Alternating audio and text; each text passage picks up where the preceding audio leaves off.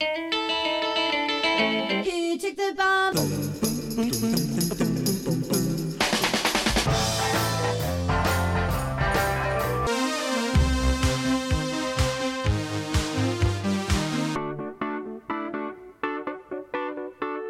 From WBEZ Chicago and PRX, this is Sound Opinions. I'm Jim DeRogatis. And I'm Greg Kot. This week, we're digging into our stacks of new music and sharing some of our favorites. From Danish-Turkish psych rock band Alten Goon to a Chicago band called Sasquatch Turf War, we've got new music you need to hear.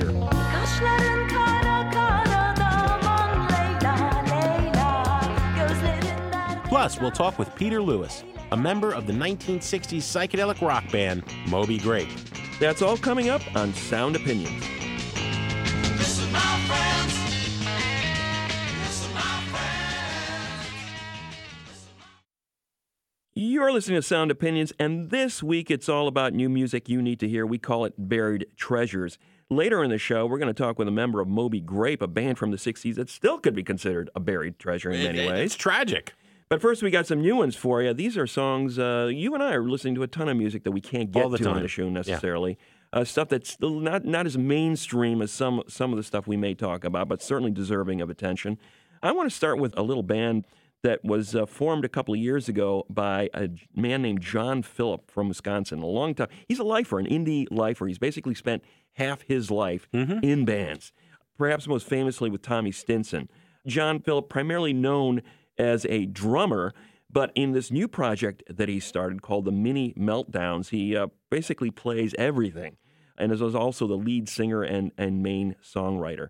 Came out with a single in 2017, started the band with a fellow from Dashboard Confessional and The Promise Ring, Scott Schoenbeck, and is now back with a new EP that's coming out very shortly. The track I Want to Play is the single he has just released. It sounds very dire, I Want to Die. John had a tough year, apparently. His father died in 2018. There was some anxiety involved, obviously, and I imagine a lot of that anxiety and sadness is pouring into the song, but not in a self-pitying kind of way. You're gonna get blown away by the rush of guitar and drums in I Want to Die from the Mini Meltdowns on Sound Opinions. Lately I've been acting strange. I know I make you miserable, baby. Maybe there's no need to explain, but it's starting to drive me crazy.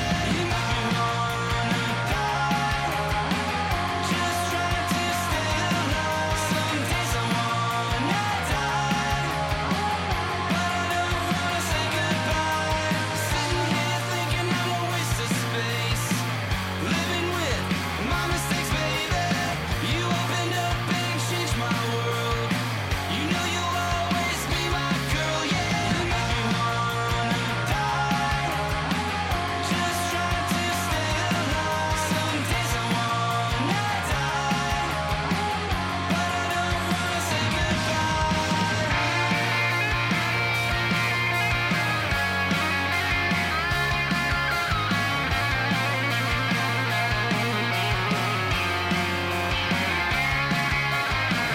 Never meant to do you no harm. Will I ever be enough to make you feel better? I've gotta learn to shut my mouth. We both know it's now or never. I wanna die, just trying to stay alive. Some days I wanna die, but I don't wanna say goodbye. Sometimes you make me wanna die, just trying to stay alive. Some days I wanna die, baby, but I don't wanna say goodbye.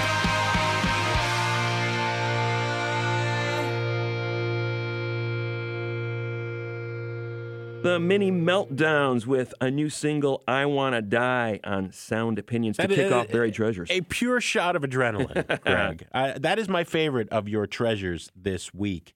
I'm going to take us back to, I think it was an earlier buried treasure, almost 10 years ago on Sound Opinions.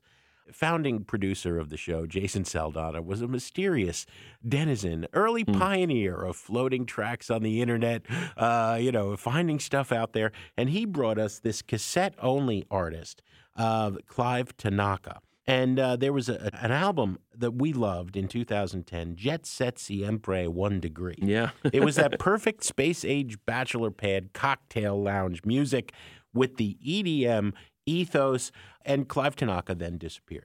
Now Clive Tanaka's back, and I first got a cassette in the mail, no information, right? If you search Clive Tanaka Isu Orchestra on the web, you will have an impossible time finding anything, except for a 2013 story where he sued Nicki Minaj for copyright infringement, claiming her big hit Starships ripped off one of his songs, Neu, Chicago. That's Neu as in the German art rock band, right? This guy was pushing all our buttons.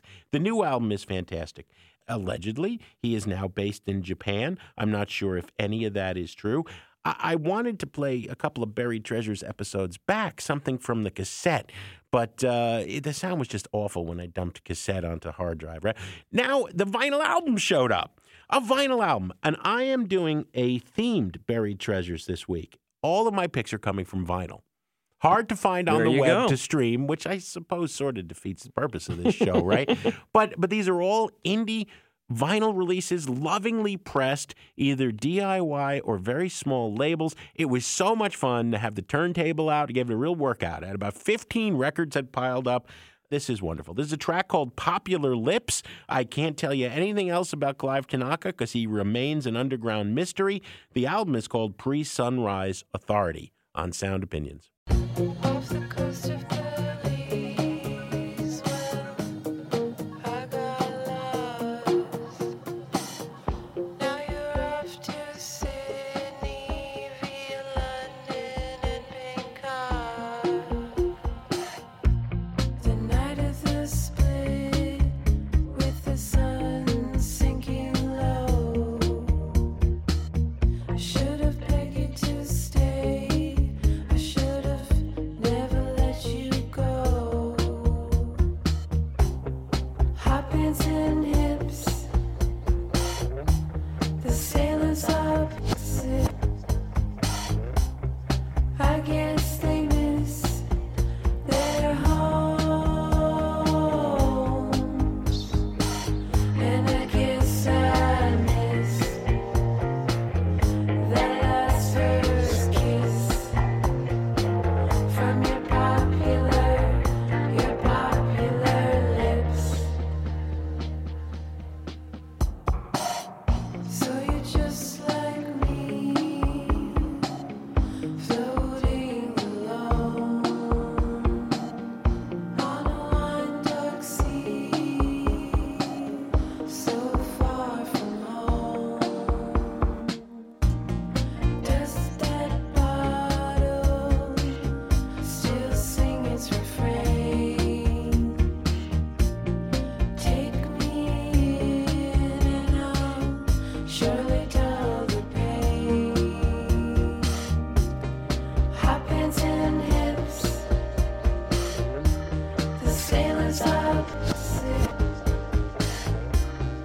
I guess they miss their homes, and I guess I miss that last first kiss from your popular lips. Popular Lips by Clive Tanaka Isu Orchestra.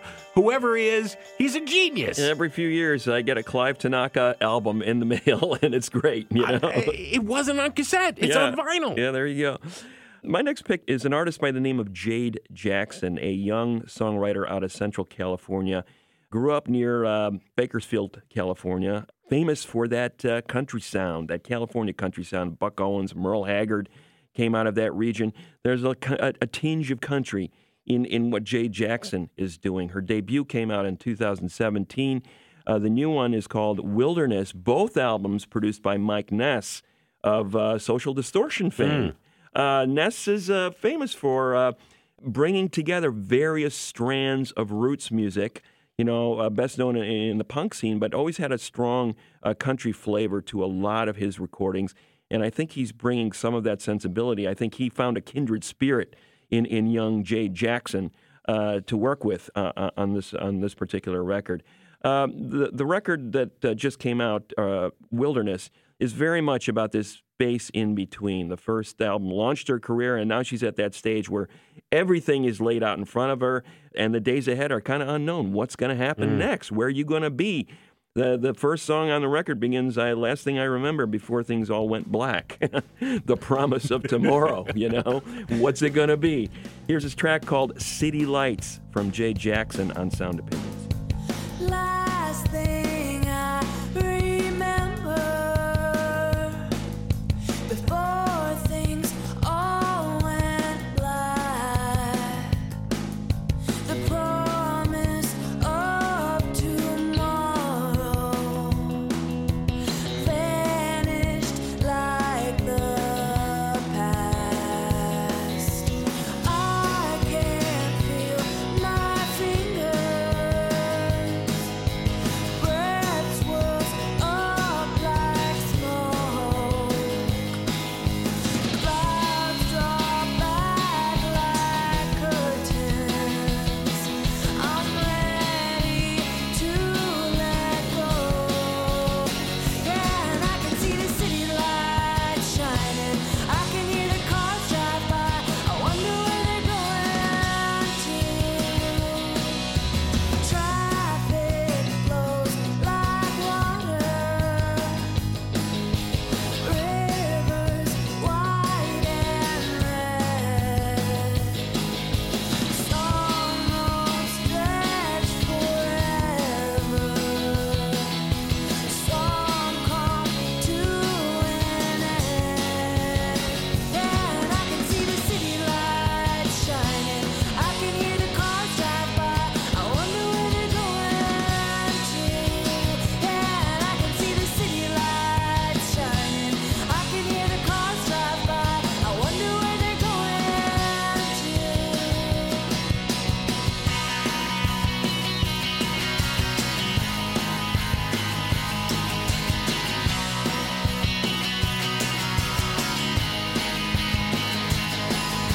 Control can be an illusion. Ropes me to my edge. Free to feel my heartbeat. Cold feet press the land. Yeah, and I can see the city lights shining. I can hear the cars drive by. I wonder where they're going to. Yeah, and I can see the That's Jay Jackson, City Lights. A little bit of a Carlene Carter vibe for me on Really, that song. I'm hearing Courtney Barnett. Yeah? I was Yeah. hearing, like, That's good, too. I A like lot that. of Courtney Barnett. I've got another pick, Greg. It is from a band called Future Silence. They have a self-titled EP that just came out on an Australian label. I don't know how they wound up putting this vinyl recording out on an Australian label. I think it's cool that they did. Their roots are in Chicago. It's always nice when, you get this package, you get this 12-inch vinyl mailer, and I have a note from one of the band members. You wrote a kind review of my old band Star a million years ago. I was like, oh, man, that's it. We rarely get things. It's nice when you do. And, I'm not playing it because of that. I wouldn't play it if it sucked. No, this is great shoegazer, psychedelic pop with a bit of a post-punk kind of edge to it. You hear a little Radiohead in there, a little Raincoats, let's say. Future Silence is 3 women driving the band along with Kirk McMahon on keyboards and guitar. Fantastic stuff. This song is called Kansas Plains by Future Silence. The kids aren't saying anything. That's what we all say when they wish a guy. They thought I was deviant and deranged, but they built a city on the Kansas plains, and yeah, you must be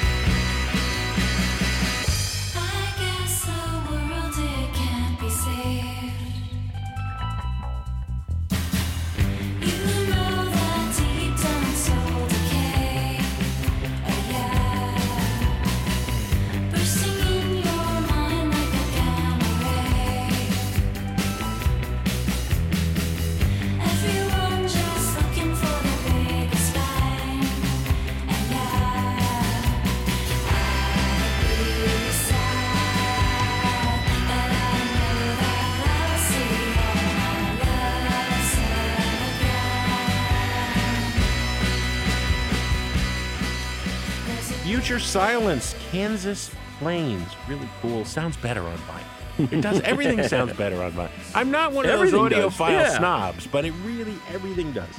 If you have a suggestion for new music we need to hear on vinyl or otherwise, call and leave a message on our hotline, 888-859-1800, or reach us on Facebook or Twitter. After a break, Greg and I will dig up some more buried treasures coming up on Sound Opinions from WBEZ Chicago and PRX. Water, brush our skin across the bed. The Messiah.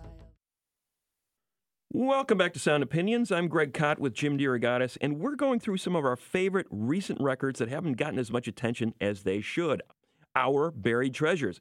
My next buried treasure is a band out of, well, I can't say they're a band out of because they are a multi-hyphenate band. A bunch of Danish musicians were touring in Turkey when they fell in love with 70s Turkish psychedelic rock music.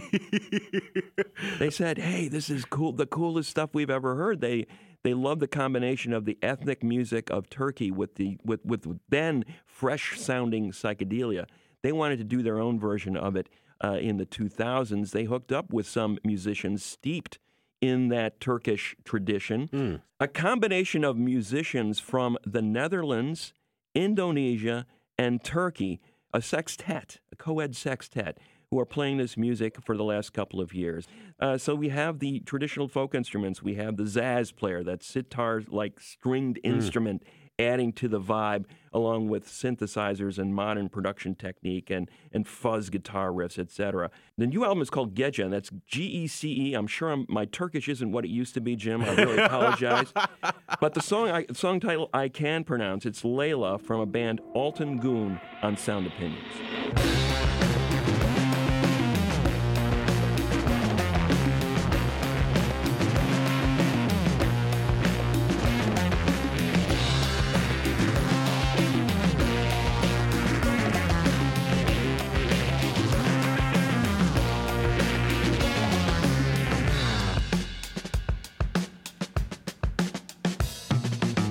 Kaşların kara kara daman Leyla Leyla, gözlerin derde çarede, eyle yarim eyle, gözlerin derde çarede, eyle yarim eyle, senin için yanarım daman Leyla Leyla, Kerem misali derde de, böyle yarim böyle, Kerem misali derde de, böyle yarim böyle.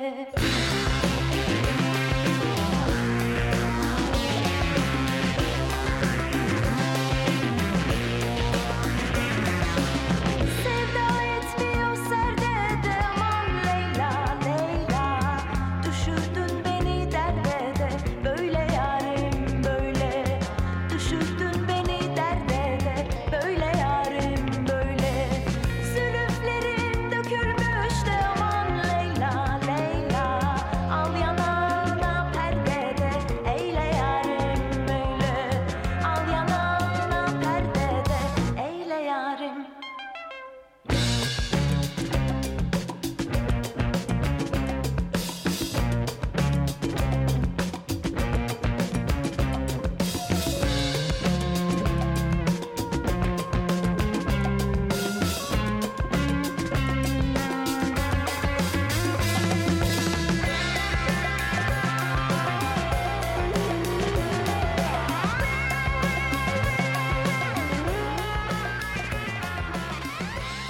Altın Gün doing their version of Turkish psychedelic music on a track called Layla on Sound Opinions. Not to be confused with Derek and the Dominoes, No, Layla. But it is a song of yearning for a woman named Layla, so similarities there. I am still continuing with my vinyl-themed buried treasures picks. This album is called Collapse by a group called Reunion Island. It comes in the mail in one of those vinyl containers. I love it. No information whatsoever. But online, I have learned that the various members of Reunion Island have roots in Denton, Texas, which is as Turkey is to psychedelic music in some corners. Denton is the psychedelic capital of Texas. There's been a great underground scene there. But the members scattered far and wide. Ashley Cromeans, Matt Lear, Brad Loving did some time in Brooklyn, did some time in Chicago, linked up with one John McEntire of Tortoise. This new record is recorded by McEntire. You can hear that kind of post-punk Tortoise instrumental approach, but also, there's dub reggae, there's a kind of minimalist electronic punk in a way. It's very enticing stuff. I just loved it instantly, and even better on vinyl. The song is called Rokka, R-O-K-K-A, by Reunion Island on Sound Opinions.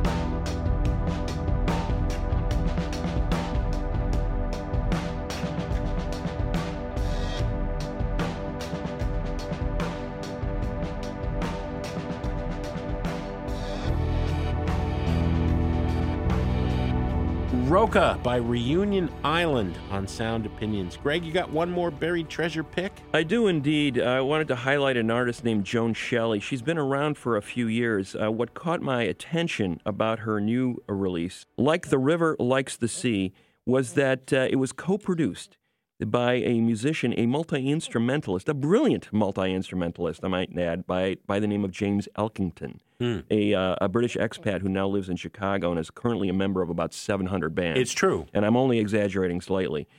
But he's been working with Shelley lately, and they went to Iceland to make this latest record. And Shelley is... Why not? It really opened up the music of Joan Shelley for me. I think this is their finest record.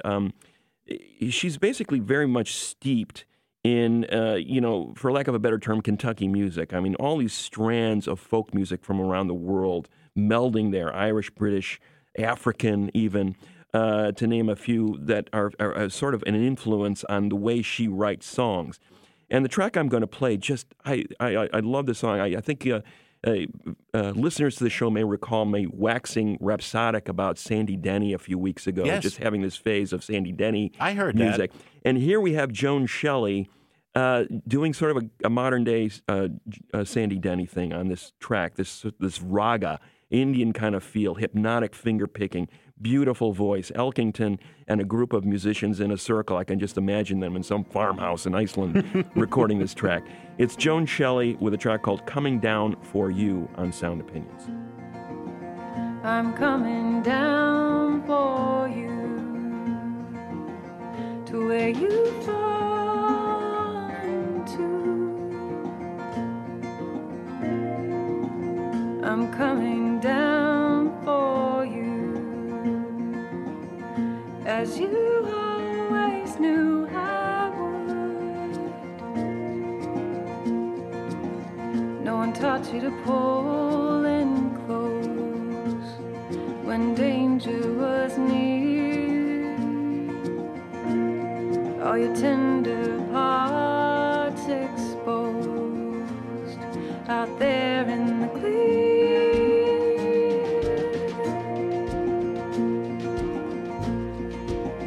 But when you come down hard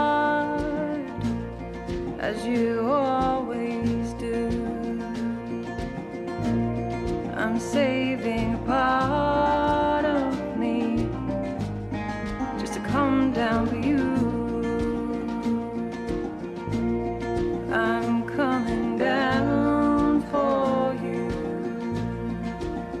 to where you fall into. I'm coming down for you as you always knew I would.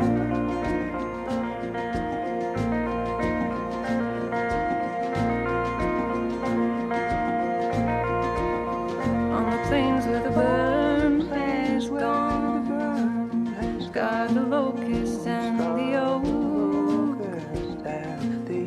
all the flowers and the birds sing on, of the ashes and the smoke.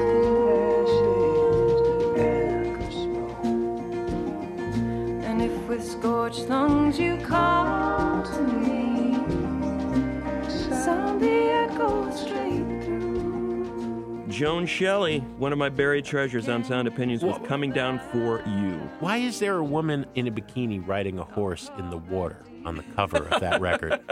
I don't know.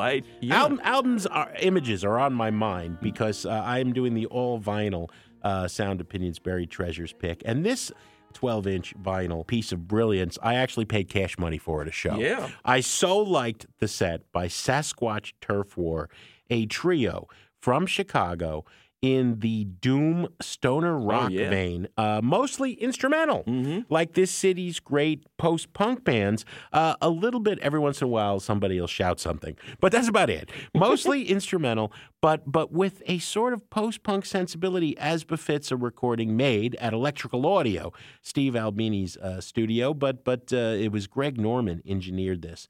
And these guys do not look. They look more like they should be members of Tortoise, right? You know, relatively clean cut. They just came from a 12-hour shift. They're no nonsense. They don't look like your average, stoner rock guy who crawled out of a basement with a bong. But God, it's ferocious. Black Sabbath, Sleep, Electric Wizard, all the regular hallmarks of that sound that you and I love. But, with the instrumental sensibility of, Chicago circa 1990, I think it's fantastic. And on vinyl, I should buy you a copy of that. And also, you've got the face in red of a furious Sasquatch on the 12-inch vinyl. That's why I've been thinking about album covers. This song is called The Conversation Piece by Sasquatch Turf War on Sound Opinions.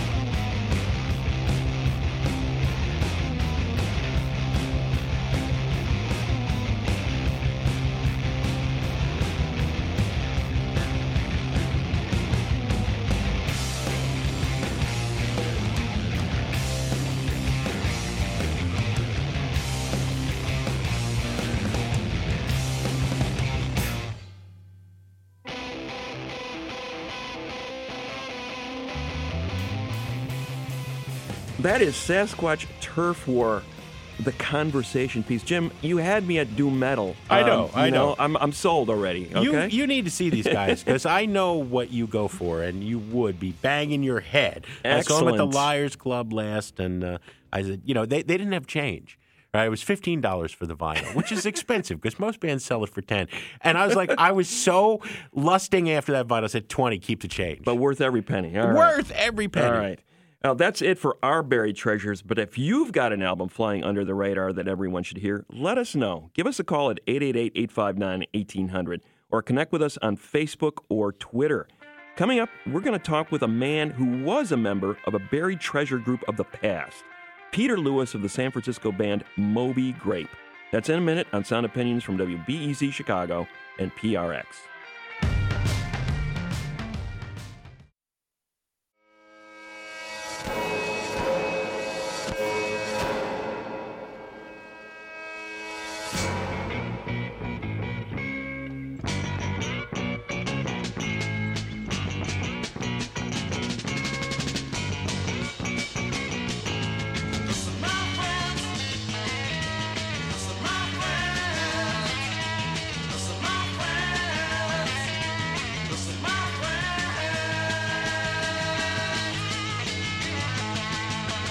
Welcome back to Sound Opinions. I'm Greg Kot with Jim DeRogatis, and it's time to talk about a band that 50 years after its debut album sadly remains a buried treasure for many music fans, Moby Grape.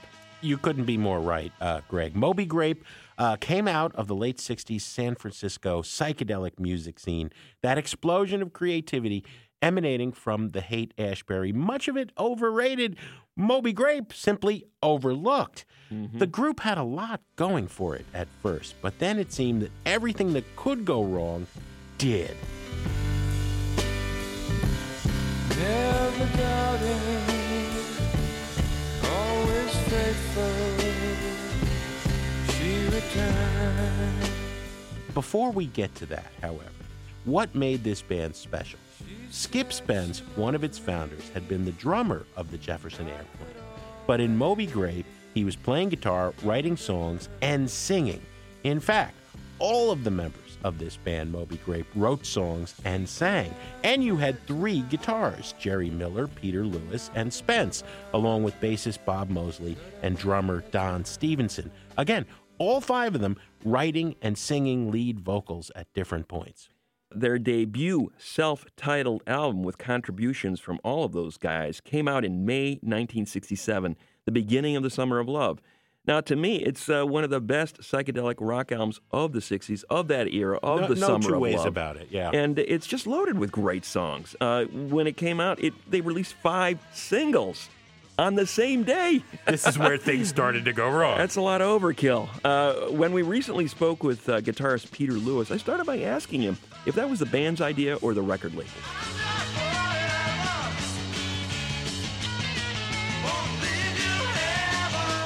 That was all contrived by Columbia Records, but we were just really trying to make this music. It takes a long time sometimes for musicians, especially to find the right chemistry. We found that, and so we were really totally focused on just playing music. But the idea for putting out 5 singles at once, 8:05. Well, I guess you're leaving soon. I can't go on without you. It's useless to try. was a marketing scheme that Clive Davis thought of. Hey, Grandma, you're so young. We went along with it for sure, but I don't think it was the smartest way to market us in those days, because we were really just part of a bigger organism, the San Francisco music in general, and that was supposed to be more about presiding over these tribal events up there at the Fillmore in Avalon, or in free concerts at the park, where people just came and made music and went through some kind of catharsis together after a few hours or a couple days even. I think the record companies saw the business end of it and how we were supposed to be so good that nobody wouldn't like it. It just kind of backfired. The irony of that self-titled 1967 debut is Omaha's a killer single. I don't know if you ever heard the version that the Golden Palominos did with Michael Stipe of R.E.M. singing. Everybody in that supergroup loved that band.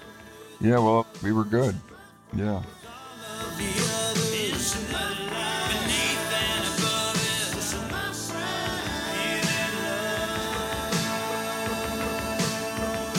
It's a brilliant record, And Columbia decides we're going to release 5 singles all at once because that's how spectacular this band is. And, of course, in 1967, in the Summer of Love, anything that's resonant of hype from the man is going to alienate people. Well, it did. I think it did, and yet maybe it did work on some level, like you say, as far as having a single. Somebody could hear on the radio and they like it. But we also just had 5 singers. So when you hear Moby Grape, Change up. Change up. I'm sure they'll kill my pair and a well of fine. you could hear 2 different songs from that same album, and it doesn't even sound like the same band, you know? Yeah.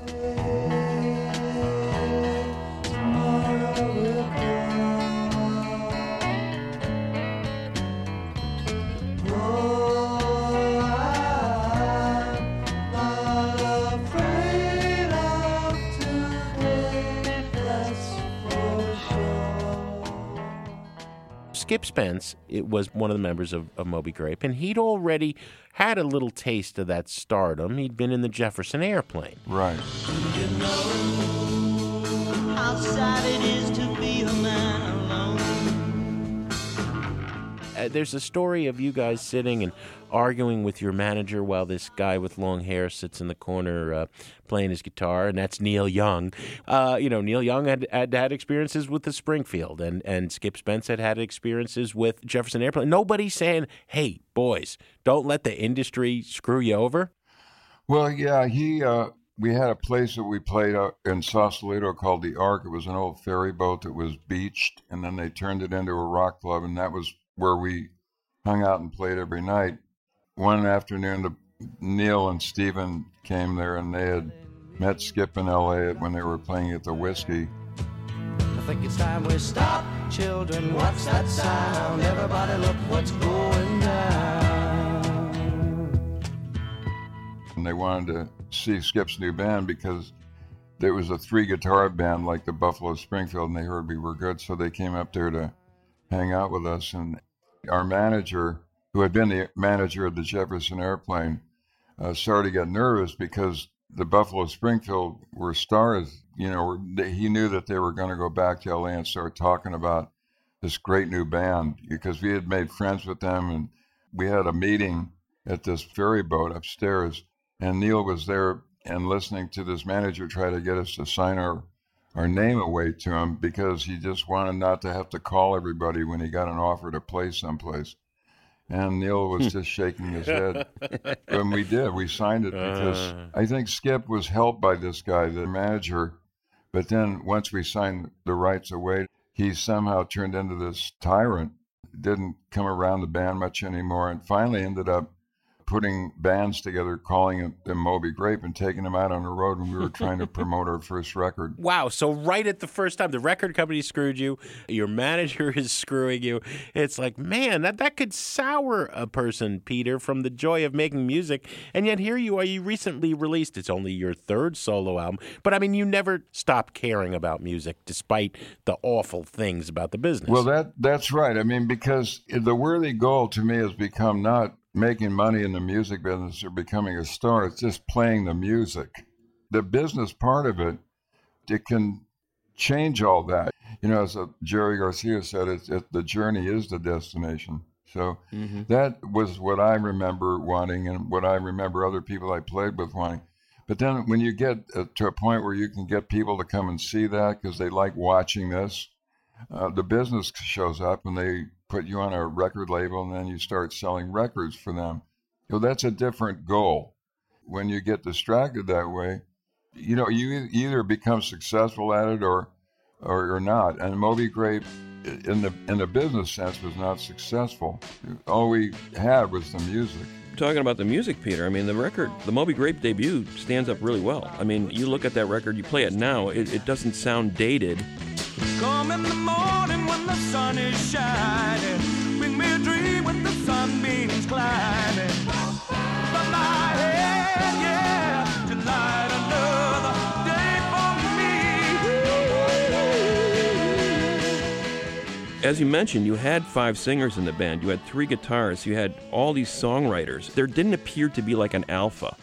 It was like a democracy. And I was thinking that in itself was a formula that was not built for longevity. If you look at the traditional rock band model, it's usually one or two alphas and then everybody else in the band. But with you guys, it seemed to be like a true democracy. How did it work that way, especially initially on that record? It just seemed so diverse, and yet you were able to integrate it into this amazing record that still holds up.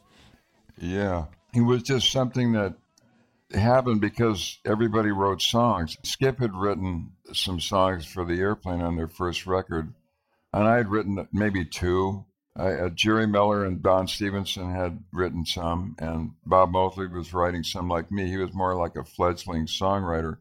So in the beginning, it was, like you said, a consortium of songwriters that all liked the way we sounded when we played together. It was more like all for one and one for all, where we were helping each other with our music. And that just kind of interaction just led to more and more songs, and they just started falling out of the sky. You know, we played some of them at our live gigs.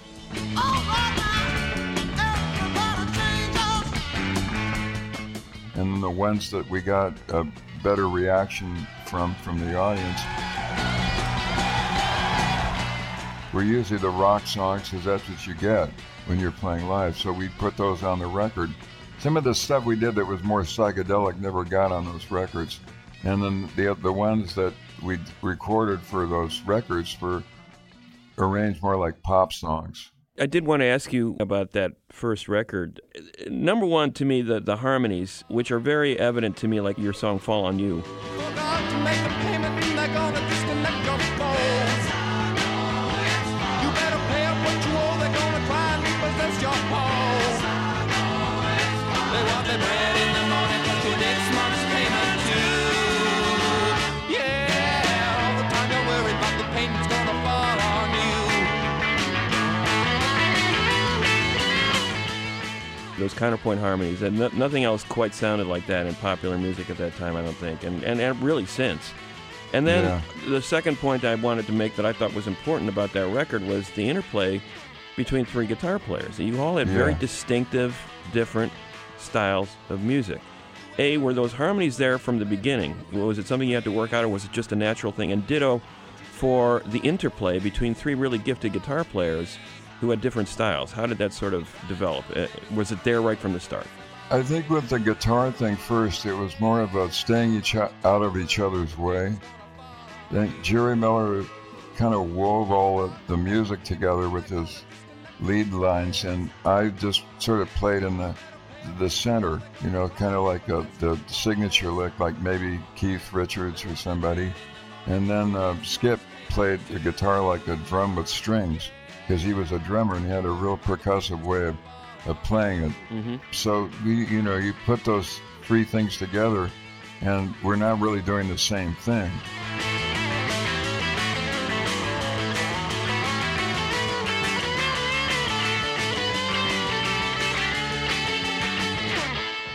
If you can play the same note in a bunch of different places, then it can sound bigger. Mm-hmm. And so when we first got together and played, I mean, that was the first thing everybody really liked. The harmonies and all that, because everybody sang, everybody wants to sing on every song, you know? Like, so we were kind of interested in using our voices like a horn section. Skip was really good at arranging those, you know, like, so that kind of an ingenious way of approaching the harmony parts. It was easier to do that in the recording session, but there were a couple of times when we got it all going on stage, and it was just, the amazing experience to be a part of. You mentioned Skip, and, the rock history shorthand, which Greg and I are always questioning, how much of this is accurate, how much of it isn't, has Skip Spence, puts out this hugely admired, didn't sell a lot, solo album, Or, in 1969, after leaving Moby Grape. But he's on that short list of artists like Rocky Erickson and Syd Barrett and Brian Wilson, who had some combination of psychedelic overindulgence and schizophrenia, perhaps, or mental illness. I mean, at one point he attacked, Don Stevenson in your band with an axe, wound up in Bellevue. We romanticize these stories that are often tragic, and I always just think they're very sad. They're not something to be romanticized, but you knew the man. What's the real story from where you sat? Well, first of all, you add that kind of ingenuity that he had was allowed him to write those really good songs, and then you introduce that to LSD, and then I think he was trying some other stuff when we were in New York making our second record, and our wives and families were back here. So we were lonely, I guess, and somehow when you're lonely, somebody might come to your hotel room after a gig, some girl. I guess he took off with this one chick after a gig and didn't come back for a few days. And when he came back, he had changed from Mr. Love to Mr. Hate. And that's where the Fire Axe came in. But I was in California trying to get a different producer for a second record. So I wasn't actually there. Look, having been in the Summer of Love in San Francisco, this magical communal time where 5 people can come together and all 5 are contributing members and songwriters, it turned dark so quickly, from the idyllic Summer of Love in 67 to the heroin sweeping through the Hate in 68 and people homeless and people dying on the streets. That just had to be a hell of a time to live through, to see the up and what could have been, and then the very bad down, the crash. The unreasoning optimism that I went for, when hearing Bob Dylan to me was like a revelation. The Byrds, that sort of approach where there was a better day coming. I just wanted to be a part of that, trying to get back to a point or some kind of reason where that life wasn't just about fighting with each other and until one person wins and everybody else loses, kind of thing. And so I think with Skip and Rocky Erickson, they were sort of true believers in all that. On some level, I think they saw themselves as messiahs. You add LSD to that, and then this sort of becomes an obsession. That girl he took off with in New York, I think, was somebody that was feeding that part of Skip. The ego thing because he could get on an ego trip too, Skip. But I think he knew that was not the path, but somehow things not going as we thought they would after the first record came out and we didn't become the American Beatles. He started to rethink his whole agenda as this messiah.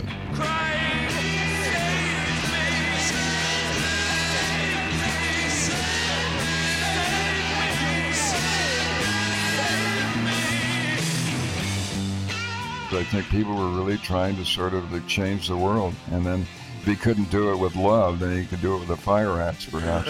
And then, so fortunately, they grabbed him before he did any harm. And he got and then he wrote Or when he was in Bellevue and then recorded it in Nashville.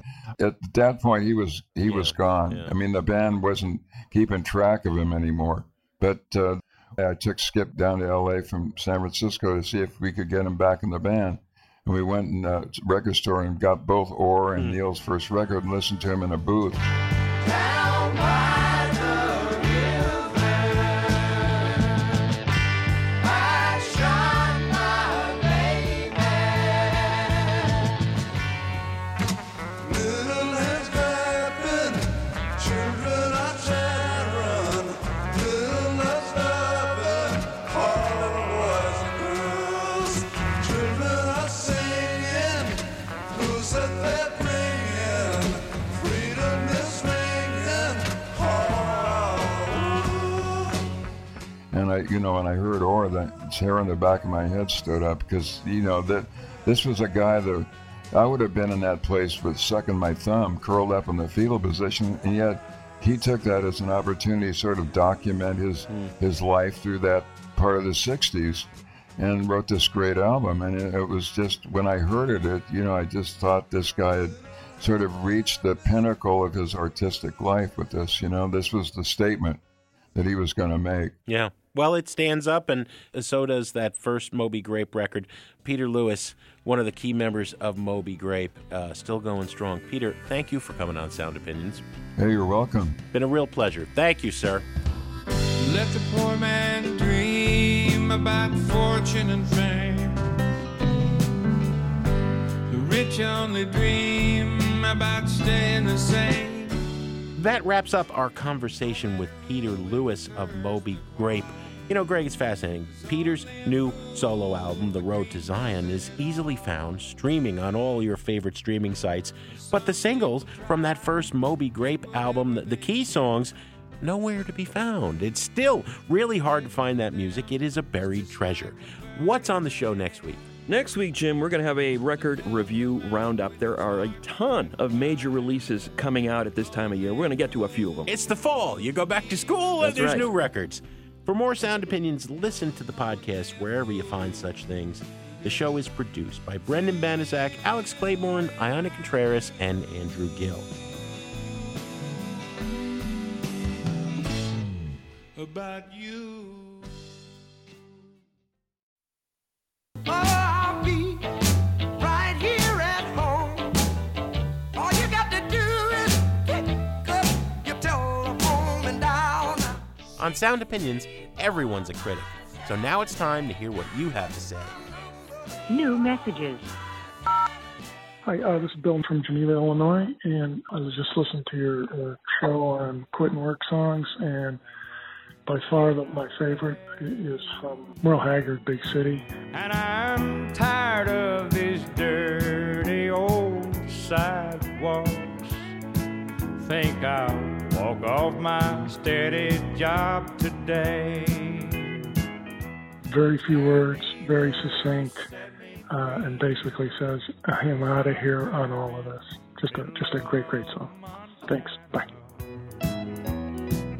Give me all I've got coming to me. Hello, my name is John. I'm calling from just outside of Boston. I want to let you know I really enjoyed the show about bass lines. That was excellent. A bass line that I really enjoy is, I believe his name is Nate Watt, who played bass with Stevie Wonder. And one particular song is Do I Do?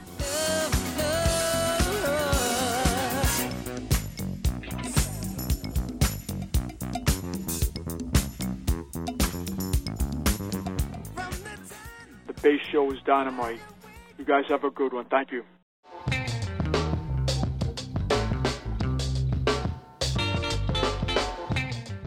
This is Laurel from Tennessee. My favorite bass player is George Porter Jr. from the Meters.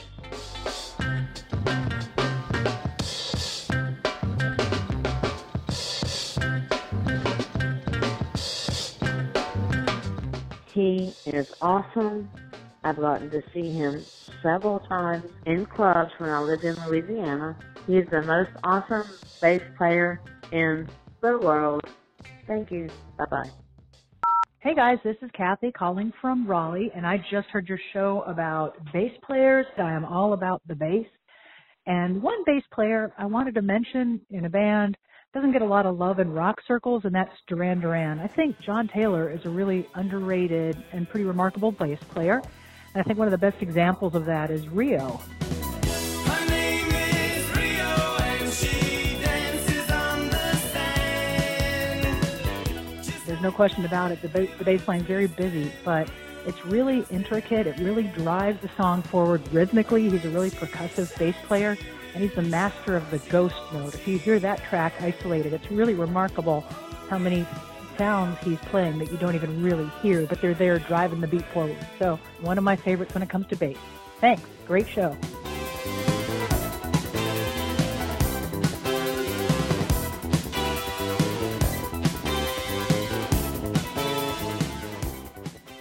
This is Mark from Chicago. My favorite bass part in a song is from a song called Child Is Coming. It's on a Paul Kattner solo album. He was with Jefferson Airplane. In the last 2 minutes of the song, Phil Lesh just gets really freaky on his bass, and with feedback, it's a beautiful thing.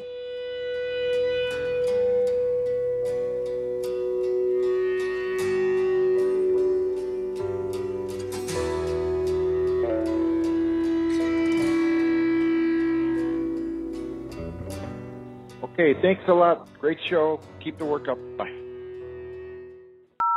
Hello, this is Bill Overton. I grew up in Memphis listening to soul music. My favorite soul is King Curtis playing Memphis Soul Stew. Today's special is Memphis Soul Stew. He just oozes soul. It's the epitome of a Memphis groove, and he just wills the saxophone to do exactly what he wants it to do. Now give me a half a pint of horn.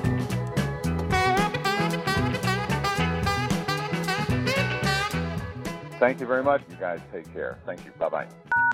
No more messages. To give us your opinions on Sound Opinions, call our hotline, 888-859-1800. We'll be back next week with more Sound Opinions, produced by WBEZ Chicago and distributed by PRX. Now be